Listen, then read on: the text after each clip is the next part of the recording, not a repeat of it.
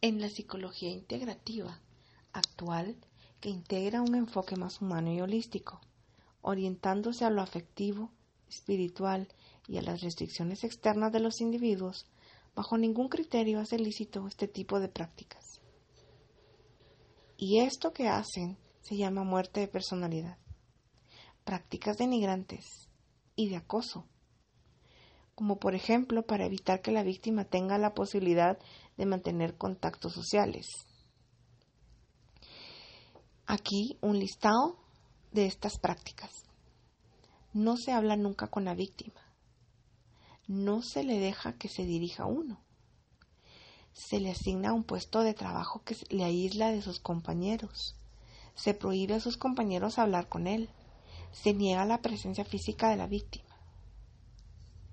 Aquí algunas actividades de acoso dirigidas a desacreditar o impedir a la víctima mantener su reputación personal o laboral. Se maldice o se calumnia a la víctima.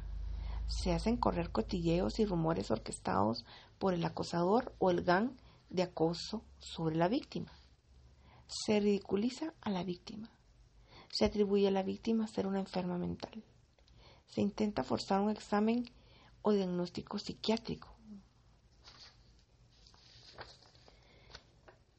Se fabula o inventa una supuesta enfermedad de la víctima.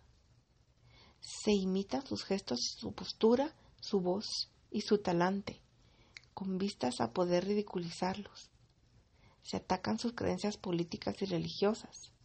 Se hace burla de su vida privada. Se hace burla de sus orígenes o de su nacionalidad. Se le obliga a realizar un trabajo humillante. Se monitoriza, anota, registra y consigna inequitativamente el trabajo de la víctima en términos malintencionados. Se cuestionan o contestan las decisiones tomadas por la víctima. Se le injuria en términos obscenos o degradantes. Se acosa sexualmente a la víctima con gestos o proposiciones.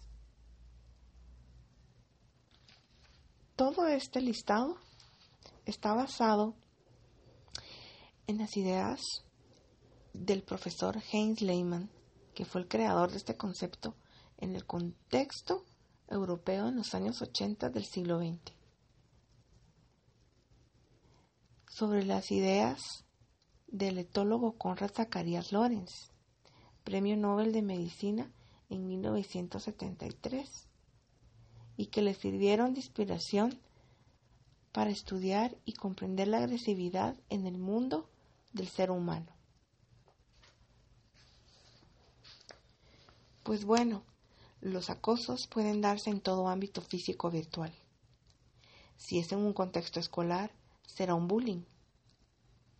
Si son familiares, amigos, que tienen un propósito o fin de acoso, se llamará mobbing. Y si es su jefe quien está detrás del acoso, será un bossing.